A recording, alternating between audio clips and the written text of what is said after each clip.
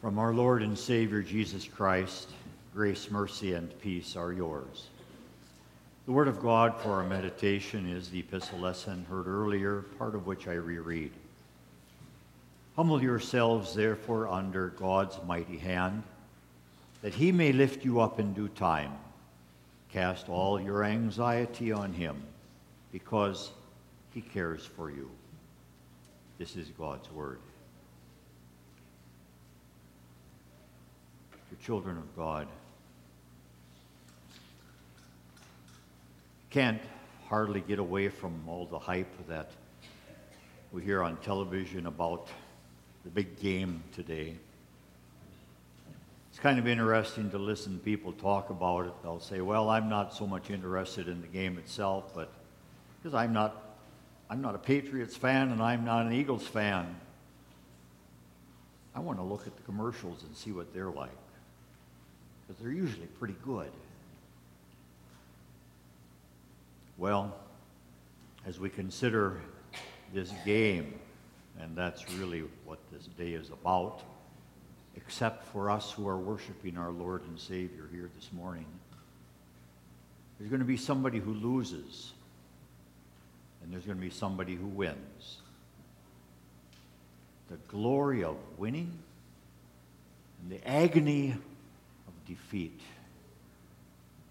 Who's going to win? Who's going to lose? You know, it's really wonderful that we as children of God, as we gather here today and every day of our lives, we are on the winning team. We know who won. Jesus Christ overcame the devil, never fell into any of the devil's temptations. Jesus Christ overcame death, having been executed on the cross, placed in the grave. 3 days later, he bodily rose from the grave, conquering death for us. That's our victory. And he has also forgiven us all of our sins, having taken all of them away with his innocent suffering and death on the cross. That indeed is our victory in Christ Jesus our Lord.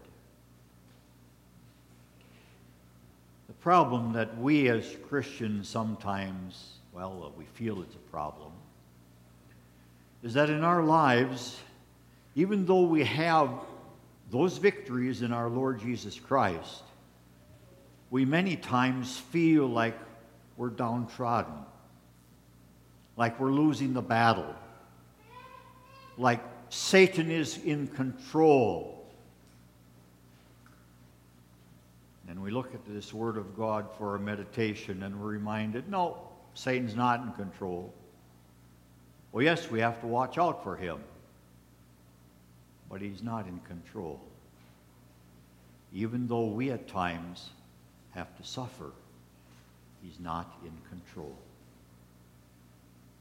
We look at this Word of God, and we're going to consider as our main thought, victorious cross bearers. How do we be victorious when we're carrying a cross in our lives? Our Lord Jesus said that if we want to follow him, we should take up our cross and follow him. That's not always an easy task. In fact, there are many times when our sinful nature rebels against such a thought. Some of you probably have heard this little story that I'm going to share with you. I went to the Lord one day and said, Lord, I don't like the cross I have to carry. It is just too uncomfortable for me. And the Lord said, well, okay, come into my storeroom. And you look around, and if there's one that you see there that you'd like to carry, then you can have that one. So I went into this room and I looked around and I said, oh, there's one that's pretty small. That'd be a little ridiculous carrying that little cross around. And there's that one over there in the corner, solid gold. It's just beautiful. It's so gleaming. And I went over and tried to pick it up and couldn't because it was too heavy. There was another one that was all glorious and full of roses and just beautiful. Picked it up. It felt okay, except all of a sudden I realized there were all kinds of thorns along with those roses. And it wasn't comfortable to carry. Looked around some more, and finally I saw one over there, and I said, oh, well, hey, that one looks kind of good. And I picked it up and said, yeah, this feels really good. Lord, I think I'll take this one if it's all right. And the Lord said, okay. And I looked at it and all of a sudden found out it was the one that the Lord had given me already. We have crosses to bear and carry. We don't always like to. Sometimes we succumb, we complain, we aren't satisfied with the crosses that our Lord gives us in our lives. He tells us, humble yourselves, therefore, under the mighty hand of God. Humble. All kinds of examples in Scripture of people who were humble. Jacob, the night before he met his brother Esau, wrestled with the Lord. And he confessed, Lord, I am not worthy of all the mercies and of all the truth that you have shown your servant. Many years earlier, when he left home, he had nothing but the clothes on his back. And now he had a large family and lots of herds, lots of flocks. In humility, he confessed, Lord, I'm not worthy of this. We might think of the centurion who came to the Lord one day and said, Lord, would you please heal my servant? And the Lord said, okay, we'll go. And the centurion said, Lord, I am not worthy that you should come under the roof of my house. Speak the word only, and my servant will be healed. Humility, great humility. In another way, we look at the greatest example that we have of humility, and that's our Lord Jesus himself, who humbled himself and became obedient to death, even death on the cross. He became obedient to his heavenly Father and our heavenly Father so that he could be our Savior. And even cost him his life on a cross. And we might say, was that victorious? Yes, it was. Because even though Satan may have been laughing when Jesus gave up his life, even though the enemies of Jesus may have said, oh, we finally took care of him, 3 days later, Jesus rose from the dead. That cross was simply an instrument that God used to put his Son on, to punish his Son, so that we might have the forgiveness of sins, so that we wouldn't have to endure the anguish that he went through. And yes, we could say, yes, he won. We sing along with the hymn writer, in the cross of Christ I glory, towering o'er the wrecks of time. Victorious cross bearers. It begins with humility. Humble yourselves, therefore, under the mighty hand of God. And notice, don't humble yourselves under Satan. The Lord doesn't say that at all. But under God's mighty hand, recognizing that he is in control. Thursday night when I stood here, I told the congregation there have been 34 deaths due to the flu. Yesterday I heard that number was in the 50s. I wonder how high it's going to go. Can you avoid getting the flu? We do certain things, yes. We wash our hands. We use that liquid stuff that Pastor Sims has. After he shakes your hands back there, he's going to go back here and he's got a big bottle of this stuff sitting on his desk. Sure, you do certain things to avoid getting the flu. Get rid of those germs. But ultimately, the Lord may send a cross in our lives for us to bear, which might be in the form of the flu. And we can then humbly say, okay, Lord, I know that you're in control. I know that you in your word have said that I shouldn't think that I'm sufficient of myself in any way, because our sufficiency is from God. So we humble ourselves under his mighty hand. And then we take all of our cares and cast them on him. All of our anxieties. And say, Lord, please help me. The way this is worded here, cast all your anxieties on him because he cares for you. The thought of an anxiety carries with it the thought that our attention is diverted to something else instead of on what it should be focusing.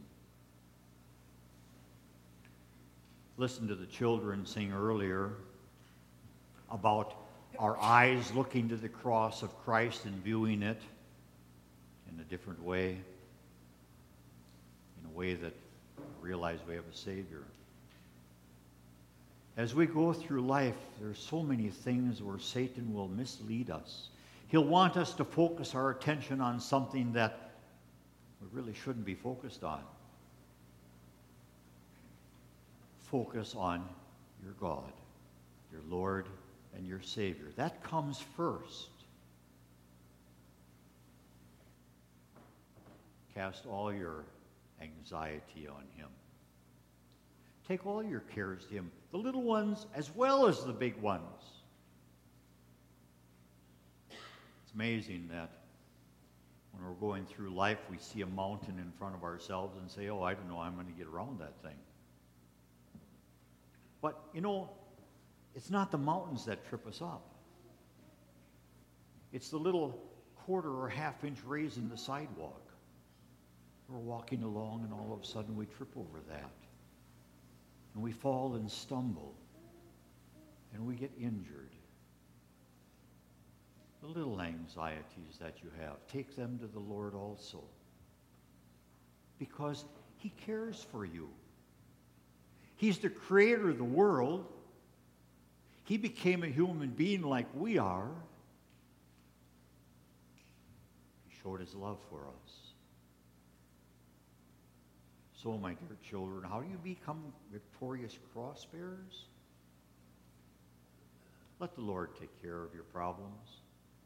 Oh, that doesn't mean that we can do anything we want to. Not at all. We have to be careful. We avoid dangers that only make sense. We look at this Word of God and we're also reminded that we should be alert. We should be of a sober mind, recognizing that the devil's always around looking for those whom he may devour. He's going around like a roaring lion, and he'll do anything he can to destroy you. He'll do anything he can to get you to focus on him or things of this world and not on your Lord and Savior. He'll want you to be filled with anxiety. He'll want you to worry.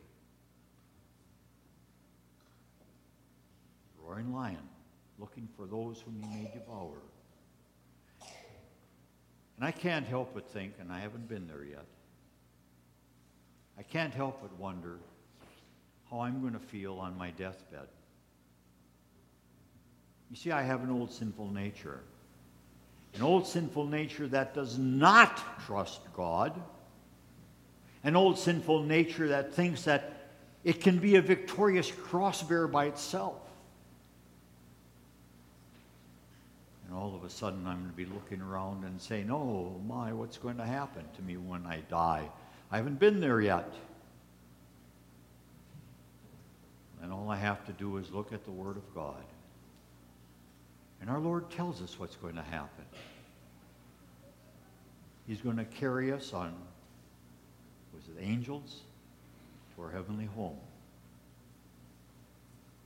So when we die, our soul will be with our Lord and Savior in heaven. That's because He was victorious. So, my dear children, even then, when we face death, we can be victorious because of our gracious God and all that He has done for us. It's no wonder that Peter closes with this word of God, the words, "And the God of all grace, who called you to His eternal glory in Christ Jesus, after you have suffered a little while." He's called you so that you can be His children and inherit everlasting life, which He's prepared for you in heaven. After you have suffered a little while. Oh, how we don't like to do that. After you have suffered a while, will Himself restore you and make you strong, firm, and steadfast. Old Testament lesson talked about running and not growing weary and tired and soaring on eagle's wings. You know, Olympics are going to start next week. How many of you know Eddie the Eagle? Ever heard of that guy? I'm sure that some of you have. 1988 Winter Olympics in Calgary, Canada. Eddie the Eagle weighed 20 more pounds than the next lightest guy. He was overweight. Eddie the Eagle was nearsighted. He had to wear glasses while he was skiing. And sometimes when he was wearing the goggles over his glasses fogged up a little bit. He had a great disadvantage. Eddie the Eagle, and I'm always amazed at this when I watch this. It's one of my favorite events in the Winter Olympics. You go down this great big ski slope, 70 meters, sometimes 90 meters, and you just sail out in the air, soar like eagle's wings. Eddie the Eagle came in last place. He was a ski jumper from England, the last one. But he soared. Looked like all the disadvantages were there. In our lives, it might look like there's so many disadvantages. And we suffer. And we say, "Dear Lord," and our Lord would come to us and say, "I'm going to let you soar like eagles. I want you to know that I am your Almighty God. One day, you'll get to soar into heaven." So, to our gracious God, the God of all grace, who called us to His eternal glory, to Him be praise and glory and honor. Through Him we are victorious cross bearers. Amen.